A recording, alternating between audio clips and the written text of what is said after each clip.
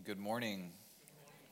We are continuing our study in the book of 1 Samuel. So if you have your Bible, go ahead and get it out. Turn to 1 Samuel chapter 15. And what we saw last week was this idea that there is no new rebellion.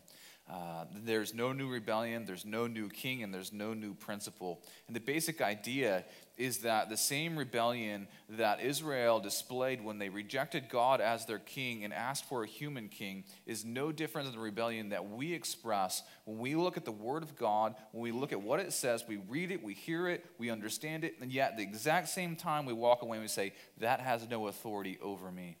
That's the exact same rebellion that was present in the people of Israel. But what we saw was also that there's no new king. So even though God granted them their wish that they would have a human king who would rule over them, even against God's desire to a degree, and even to Samuel's, his counsel was, you don't want a king.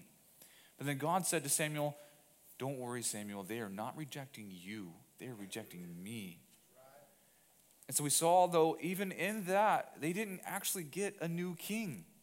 The same king that had already been reigning over them is the same king that would continue to reign, is the same king that's reigning today. Because you remember what happened?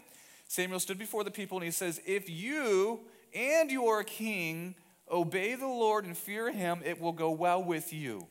But if not, if you continue to do wickedly, continue to do evil, you and your king will be swept away. So the same principle was in place that God said, you will love, fear, and obey me. Even if you've got someone sitting on a throne somewhere, I don't care. I'm still king, and he's still king today. And then third, we looked at this idea that there's no new principle, that what we need in the gospel message brings to us as well is it brings us comfort. It brings us admonishment, and it brings us exhortation, comfort in that when we have sinned, when we have done wrong, God comforts us that there is healing and forgiveness in Jesus Christ. Amen. And when we come to the cross, when we come to Jesus, absolutely crushed under the weight of our sin, we can expect comfort and mercy there. Yet, there's the reality of how sinful our sins are.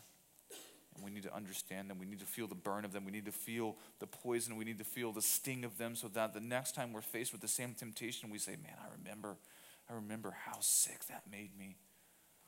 And then we follow it up with this third stop, this idea of exhortation. Is exactly what Samuel did. He said, do not fear, but what you have done is evil, yet now go from here and obey God. Amen. And that's exactly what we tell everybody else. Find comfort and mercy in Christ. Recognize the depravity of your sin. But then go and live and walk in holiness. For this is pleasing to the Lord. And it is right for those who call themselves children of God. That's what we saw last week. This week we are in chapter 15. And it's a tough place to be. Because what we actually see now is that Saul is going to be rejected. And it's a sobering narrative as we watch a man with so much potential come to ruin over sinful belief that he could disobey God and just continue on. He believed that he could just disobey God as long as he offered some sacrifice to him. And I encourage you to let that sting you this morning. Do we believe that we can do whatever we want to as long as we offer God a little sacrifice? That's what happened to King Saul when he was rejected. It happened more than once. The first time he offered an illegal sacrifice. And this didn't sit well. He wasn't waiting for Samuel. He says, I'm going to do it. That was presumptuous of him. But then, later on, what we're going to see right now is God told him to do something, and he didn't do it, and he thought he was okay as long as he offered some back to God. Very, very messy place to be. So there's so much potential with Saul, yet he's rejected, and we've got to be warned by Scripture today. And I want to take the doctrine before us, and I want to plainly unpack it for you so that we can see that the Word of God still speaks and challenges us and encourages us even today. This was written to a 10th century BC audience, but it is absolutely applicable to us today as well as the 21st century audience. So the major doctrine that I want to defend today is that there is nothing to give to God but our rebellion. There is nothing to give to God but our rebellion. And you may think that's kind of a weird thing to say, but that's exactly what we are called to do. If you think of what the opposite of rebellion is, it's obedience. Obedience is greater than sacrifice. God is not interested in your sacrifice. He's not interested in your money. He's not interested in your talents. He's not interested in your time if you haven't given him your rebellion. Do you get that? Everything else is meaningless if you hold on to rebellion and then say, I can add this little thing here on the side and then I'll appease God. It means nothing. So if you will, stand with me. We will jump into our scripture. But I want to put one thought up on the screen just as we get into our word this morning. Do you see yourself as a rebel pardoned by the mercy and grace of God? And I know that this is not a popular thing to say today. Come ye rebels and repent. I know that sounds like the preachers of old. That's okay. I'm inspired by them. But it's true. We have to start with this idea that we were rebels, but that's not the end of the story. We are pardoned by the mercy and grace of God. Amen. So good. Now I'm going to read all of chapter 15, and I hope that whoever you have in your pulpit, whoever they are, that they give priority to the word of God. Because you're not here to simply hear a man's thoughts. You're here to hear the word exposited. So as we read all of this, I'm going to watch my time dwindle, but I think it's worth it. Chapter 15 for Samuel. And Samuel said to Saul, the Lord sent me to anoint you king over his people Israel. Now therefore listen to the words of the Lord. Thus says the Lord of hosts, I have noted what Amalek did to Israel in opposing them on the way when they came out of Egypt. Now go and strike Amalek and devote to destruction all that they have. Do not spare them, but kill both man, woman, child, infant, ox, sheep, camel, and donkey. So Saul summoned the people and numbered them until him 200,000 men on foot, 10,000 men of Judah. And Saul came to the city of Amalek and lay in wait in the valley. Then Saul said to the Kenites, depart, go down from among the Amalekites, lest I destroy you with them, for you showed kindness to all the people of Israel when they came up out of Egypt.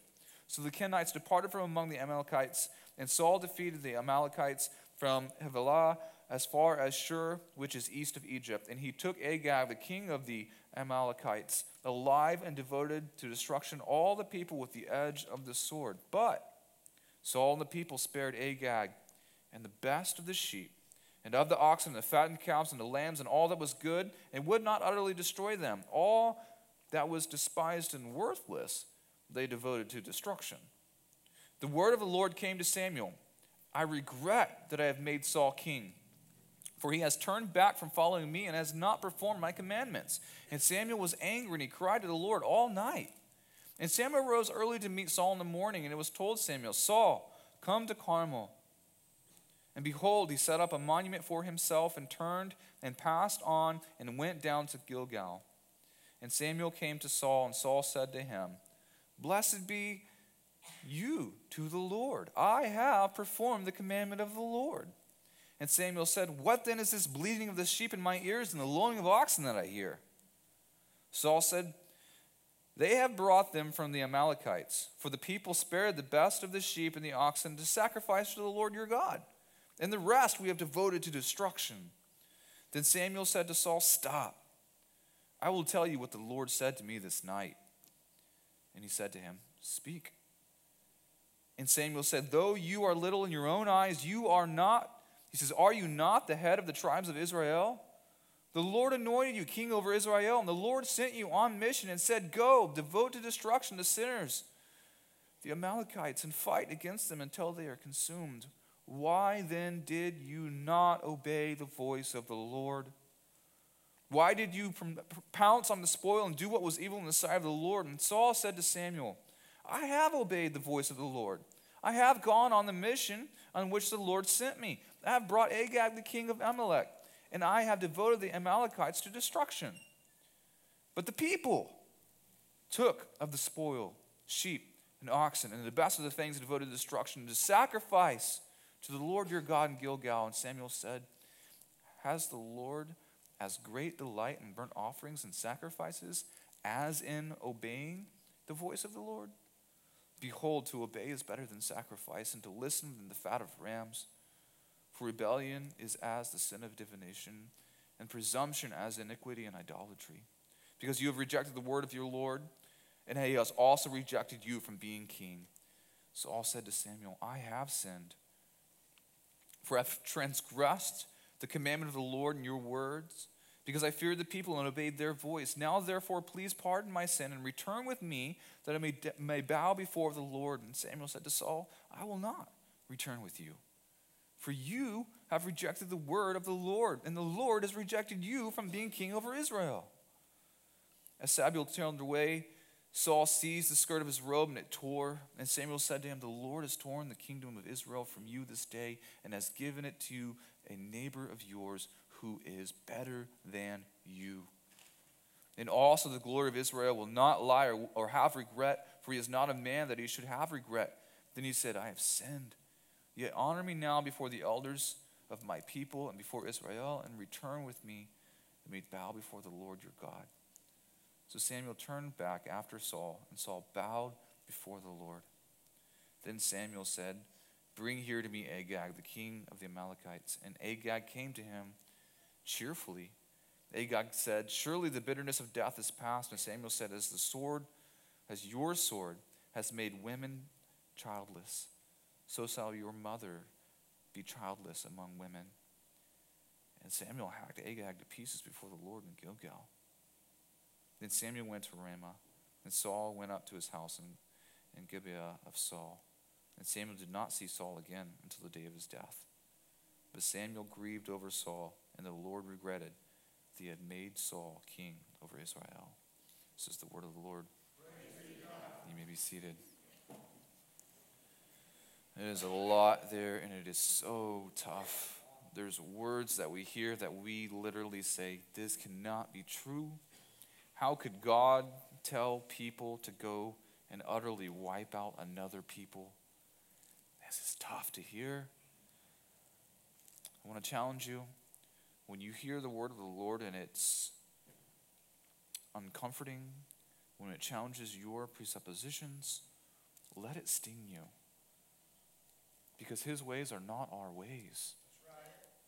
And if you're tempted to think that the Old Testament God is a different God than the New Testament, do not forget that Christ will come with a sword from his mouth and slay all who oppose him.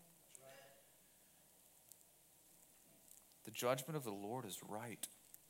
And if we are tempted to judge the Lord, then we are assuming that we have information he is lacking. We have an understanding of morality and ethics that is greater than he, and that therefore we judge him according to that. Who are we? So we first have to look at the scripture and say, Lord, we don't understand. But what we do understand is when you speak, we are to obey. Yes. Trusting that you are good. But then here we are. Such a sobering passage that Saul says, come with me. And Samuel says, no, I will not. For you have rejected the word of the Lord, and the Lord has rejected you. Do you realize that there really is a point in life where God can say, this is it. There's nothing left. There will come a time where every person will stand before the King of Kings, and either you're found in Christ or you're found ready to perish. So here we are. We have two stops to make: the nature of rebellion and the nature of obedience. So you see it says, Saul said to him, blessed be to you the Lord. I have performed the commandments of the Lord. Verse 13. Isn't that interesting? Samuel comes up and Saul's like, so good to see you. Blessed be you, the Lord. Blessed are you to the Lord. Basically like saying, come look at all the good things I've done. I did everything I was supposed to do. It's like a proud child who's done half the work, but they want to show you the whole thing, right? And you're like, that window doesn't quite look clean. I see the streak mark still on it, but I see those 9 square inches that you did clean. Good job, right? It's that kind of concept. He's like, I'm good. I'm glad to see you, someone that can come and be blessed by my work, for I have performed the commandment of the Lord. And Samuel said, What? What then is this bleating of the sheep in my ears and the lowing of the oxen that I hear? Do you see that? It's this truth that we still recognize today, that the human heart, how it can be so deceitful, and it can deceive itself. It's like Saul is literally saying, I have done well. Like he really thinks he's done well. And here's Samuel thinking, how can you think you've done well? Samuel says, what then is this bleating of the sheep in my ears? Can you imagine the scene? Like they're out there and they I don't know, hundreds, maybe thousands of sheep. I don't know. They just wiped out a whole bunch of people. Cities, villages, like, I don't know. But it probably wasn't like 10 or 12 or 20. I don't think it was even 50 or 100. I think it was a lot. It's not like one little farmer. They didn't go sack some farmhouse. Do you get that? So imagine Saul walking with his people back. I don't know exactly how it all looked, but I imagine hundreds, maybe thousands of sheep and oxen and all the other best stuff. It's like, did you take these sheep into war with you?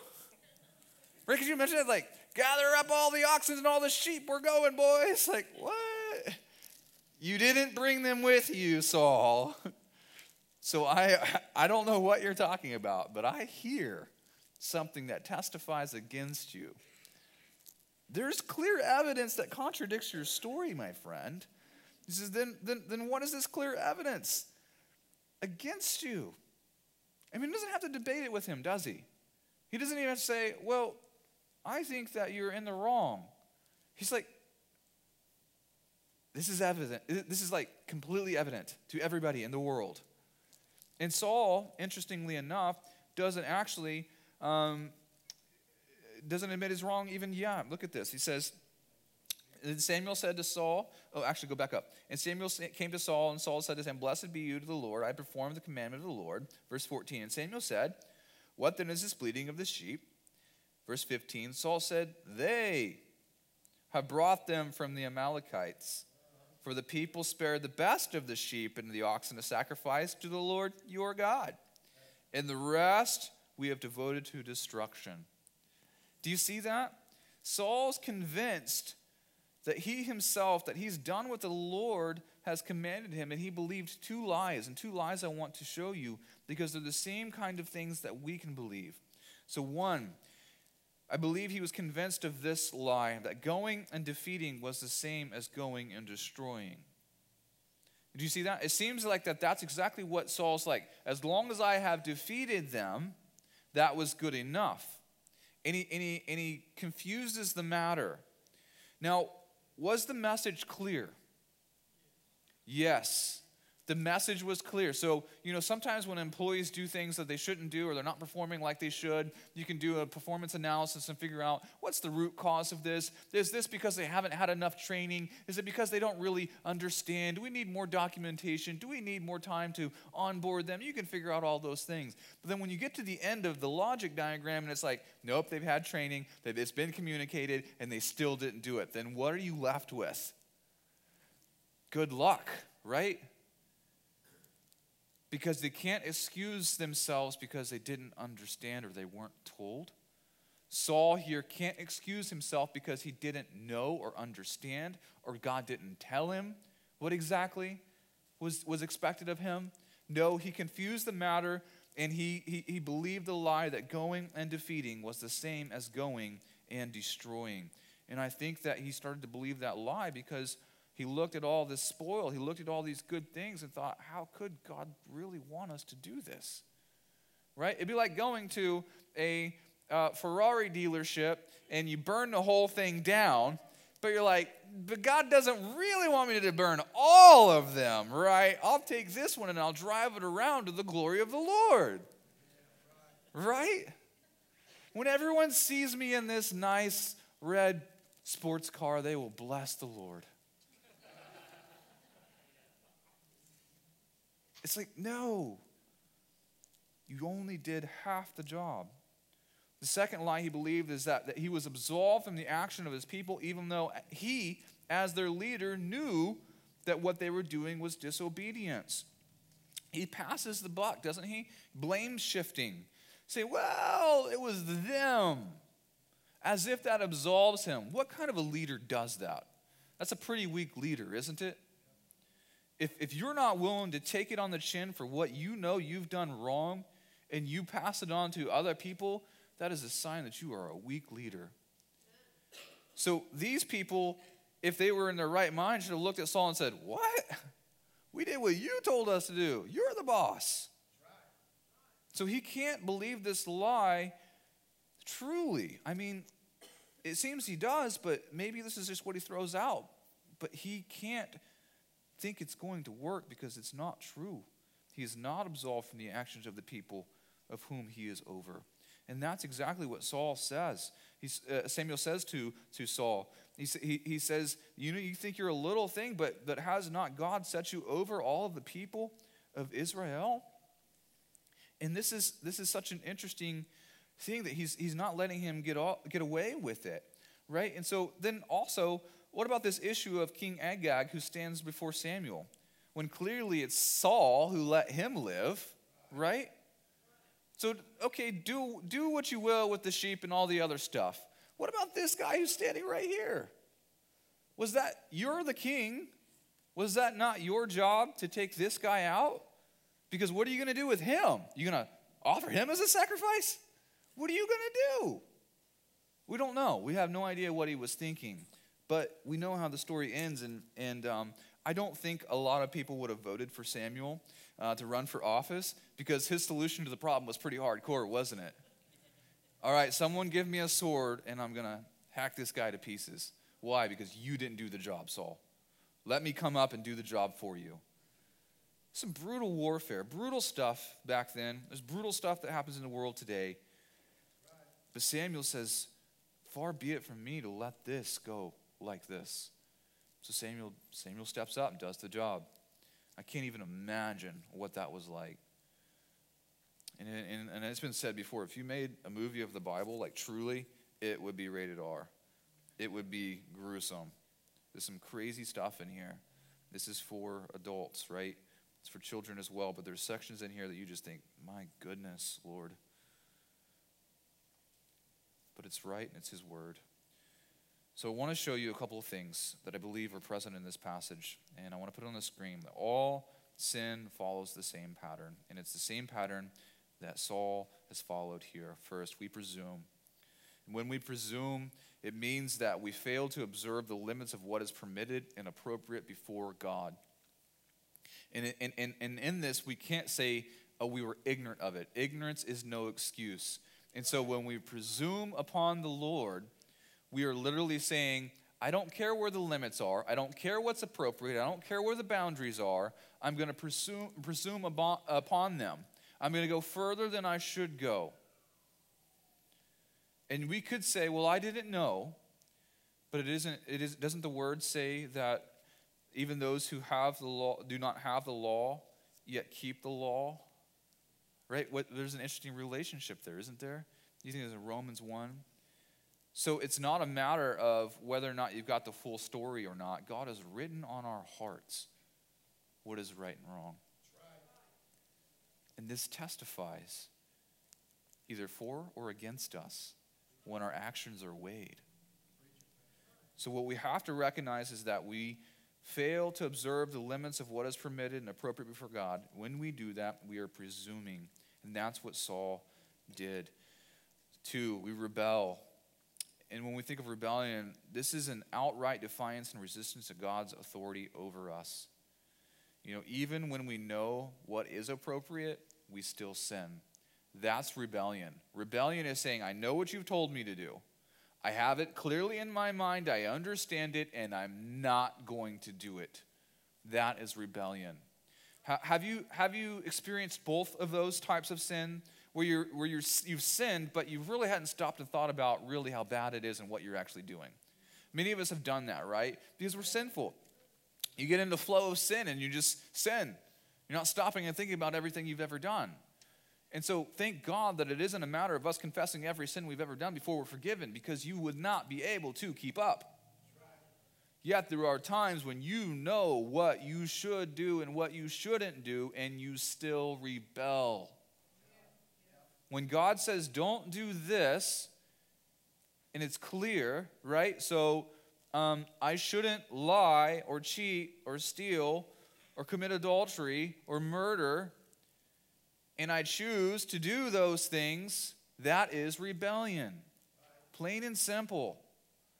When I don't do what I know I'm supposed to do, when God says, give a couple dollars to this person, hey, pay this one's rent, hey, give some food to this person, go share the gospel with that person, be a friend to that person, repent, right? I mean, forgive someone who's repenting of their sins, and you say, no, I know I should do it, but I'm not going to. The sin of rebellion is still the same in those moments. So we presume, we rebel, and then I think at the heart of this is we reject. A rejection is of God's word and God's leadership. You know, ultimately all sin is a rejection of God and his word. I believe that. And this is exactly what Saul is accused of. Verse 26, and Samuel said to Saul, I will not return with you, for you have rejected the word of the Lord. And this is a warning. Sin makes a man comfortable to the devil. I took a couple of notes on this as I was studying, getting ready for this sermon, and I think this is really scary stuff, and it makes me uncomfortable, and I hope it makes you uncomfortable for a good end. I'm just going to read you a couple things I wrote down. When we rebel against God, we are being like the devil, and we are actually opposing Christ, who is set on destroying the kingdom of the devil, which is darkness and death. You know that's what the devil is about. He's about opposing the work of Christ. Right. And just imagine that you've got kids and you're a parent, and you say, this is what I want for you and this is good for you. Obey and it'll go well. And then some other adult comes into their life, maybe a teacher at school or a teacher at Sunday school and church, and they start whispering little things in their ears, right? And you're driving home, and your kid starts talking about how they're not going to do what you say, but they're going to listen to their new friend, the adult John Doe, because they're smarter than you, better than you, richer than you, whatever else, these things. What would you think? Turn around, we're going to find this person, right? What? But is that not exactly what we do to God? God says, I love you. I want what's best for you. I've set you here in safety as you walk in obedience. But there's another who seeks to destroy you. And when we listen to his voice, we are literally telling our Father who loves us that we don't want to go with him. We want to go with the devil. We want to be like him. We admire him. That is such a sick place to live, but that's what we do. The second idea that I was wrestling through is to live in sin and rebellion is to live in comfort with Satan. He is there with you, encouraging you to go further, delighting in your rebellion, for he hates the same God you are rejecting, and whose authority you are snubbing. The devil loves this and proudly wraps his arms around you and welcomes you into his home, hoping you will stay, moving into one of his rooms in his house. I believe that. When we walk in open rebellion, that's the image that I think we should have, is to live in rebellion, is to live in comfort with Satan, who encourages you to go further, and he hates the same God you are rejecting in that moment. Have you ever thought about that? That when we live in open sin, that's exactly what we're doing. It's like, I know what neighborhood I'm in. I'm in the devil's hood. And you know what? I think I'll stay here. Not only that, I think I'll move into his house. He's probably got a spare room. And he'll coach me, comfort me, encourage me. That's what we do. Metaphorically speaking, right? That's nowhere in the Bible. This is Rob just telling you thoughts that I think look pretty close to reality. Let us be terrified of that. And what do you see happen to Saul later? God sends an evil spirit to torment him. His days are not comfort. His days are terror.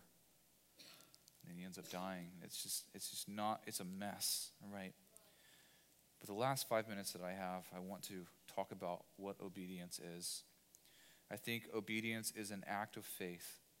And we'll talk about that a little more in just a second. But what I've set out is to encourage you to see the truth that there is nothing to give God but your rebellion. So in light of rebellion, the opposite is obedience. And this is what verse 22 says, to obey is better than sacrifice. And you see that Saul did not obey the command of God. He considered himself to be as good as obedient if from his disobedience a sacrifice is offered. That's like showing up to church and saying, I'm going to live in sin however I want to. I'm going to do whatever I want to as long as I put $10 in or $20 in or $100 in or $1,000. It doesn't matter. It doesn't matter how much. That's the idea that you can offer sacrifices to God and that somehow absolves you from the rest of it. But God has called us to obedience. He wants our hearts. He doesn't want our actions in that sense. To offer a sacrifice, to say, I'm sacrificing for you, Lord. Isn't this good enough? He says, no, I don't care about that. I care about you. I care about your heart. Your obedience is far better. He says to listen is better than the fat of rams. The fat of the rams in that old sacrificial system was a sweet, fragrant thing, a burning to them. And there was offerings that were offered to God that were complete whole offerings, burnt offerings, and no one touched any of it. And it wasn't right for you to mess with that because it belonged to the Lord. Right. You know what also? Every one of these people belonged to the Lord. So them to say that they're going to offer these animals as a sacrifice to God is a false presumption in one way very clearly, that they weren't theirs in the first place. You can't offer what isn't yours. God isn't interested in you offering something that doesn't belong to you. And what the Hebrew actually gets into is these people were supposed to be devoted as a burnt offering to total destruction. And that's the image of a burnt offering who not even the priests were supposed to touch or take from. But it was to be burnt up wholly to the Lord. You can't offer to the Lord what already belongs to him. Do you get that? So, false premise in our heads is that we can give God a little something. Really, what we're doing is we're only giving back what he's already given to us. And if we think that sacrifice absolves us from obedience, we're missing it. Obedience is better than sacrifice. So I want to go through a couple of tests real quick for us. I know this has been a heavy word this morning, but this is the Bible and you have to preach the whole counsel of God. So listen to these questions. Quick test. How often do you come to God's word, read it, read what it says, then walk away telling yourself this is exactly what you already do? I want to push on you a little bit. If that's your habit, if that's my habit, that's not a good place to be. Where you come to the word and say, affirm me word, affirm me Bible, to tell me that what I'm doing is already exactly what I should be doing and there's no room for any further sanctification. If you come to the word to look at it and say, yep, so glad I showed up and read that today to be affirmed that I have nothing left to gain as far as growth in holiness. That's a bad thing for us to do, okay? 2, how often do you come to church and hear the word preached yet leave to live a life unchanged by what you have heard? I'm convicted of the words of Martin Lloyd-Jones, who said that he knew what it was like to be in the church but not in Christ. Don't be like that. Don't be in the church but not in Christ. Sitting here won't save you. 3, do you know what it is to offer your money and time to service to God, yet refuse to forgive someone in the church who has offended you? That last one stings, right? Because that's the stuff we're talking about. We're not talking about big monument building stuff. We're talking about loving one another, as 1 John says. You claim to have part with God. You claim to love God, yet you hate your brother. You're a liar. That can't be in the Bible. Yeah, it is. So we have to wrestle through this.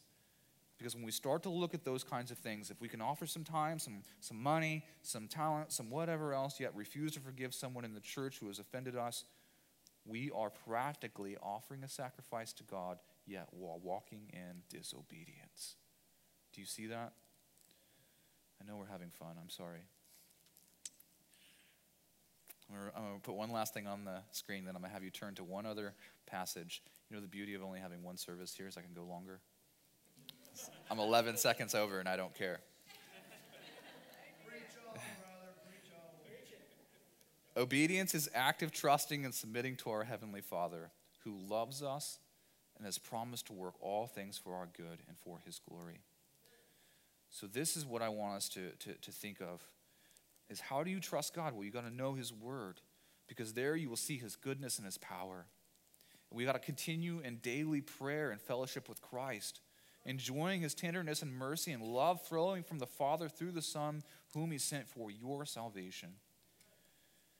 And does it not grow trust in God? Does it not grow in faithful biblical community? What we're doing right now, where the saints are equipped and built up in love, and where you can be encouraged by hearing of the goodness and faithfulness of God in the lives of your brothers and sisters.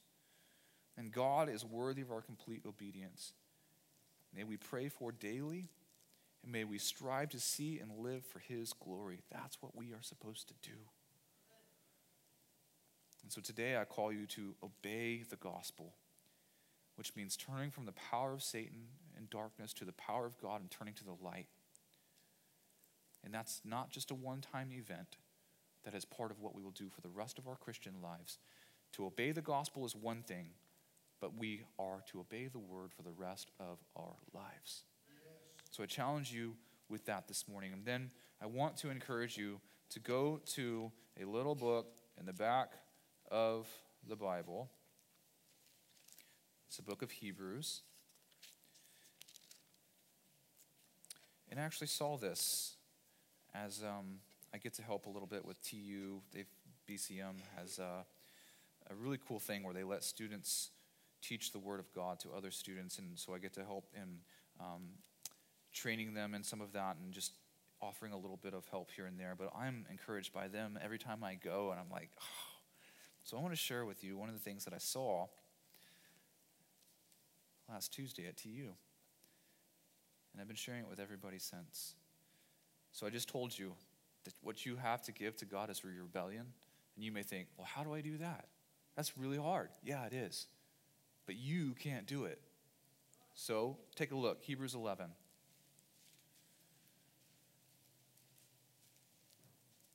Hebrews 11, verse 23. It says, by faith, Moses, when he was born, was hidden for 3 months by his parents because they saw that the child was beautiful, and they were not afraid of the king's edict. Do you see this? They're walking in obedience to God by faith, even though what they did was punishable by death.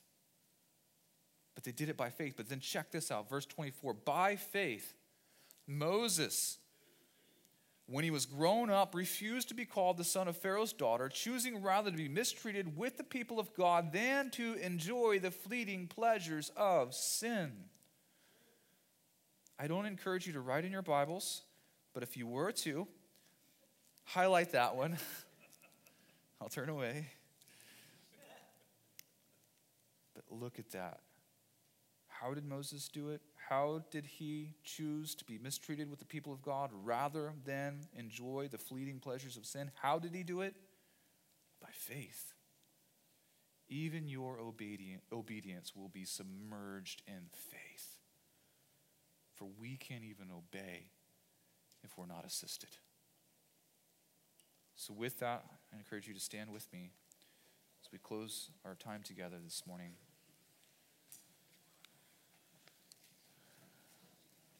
Let's pray. Father, you're so good to us even when we are unfaithful. God, I pray this morning that you help us to see that to obey God is to display our trust and love for you, thanking you indeed for your mercy towards us rebels. Father, may we truly believe that there's nothing to give to you but our rebellion. You're not interested in our time, our talents, our money, our opinions, anything else that we would offer as a sacrifice, while at the same time we hold on to our rebellion, rejecting you and your word. Father, break our hearts if that is how we come to you. And may we see obedience as active trusting and submitting to you, our Heavenly Father who loves us. God, let us see that Saul has done nothing that we have not also done in our hearts. When we have presumed, when we have rebelled, and when we have rejected, yet you have shown us mercy to which we respond in obedience. First to the gospel, then continually to your word, Father, the rest of our lives. And I pray this morning that you exalt yourself, God. May your kingdom come and may your will be done. And by your Spirit, may we forever live. In Jesus' name. So this morning, if your heart is pressed by the Lord, pray to him, meet with him right now. God desires that none should perish, but that all should repent and come to Christ for forgiveness.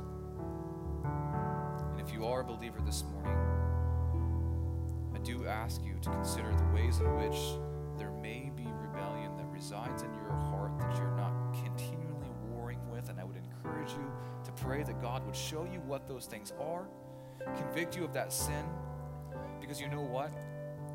It's a mercy of God that we be convicted of our sins, to stop walking in them, and to turn with Christ, because it's better his way. We sang that this morning, didn't we? It's better your way. Pray that you would truly believe that this week. Let's continue to worship.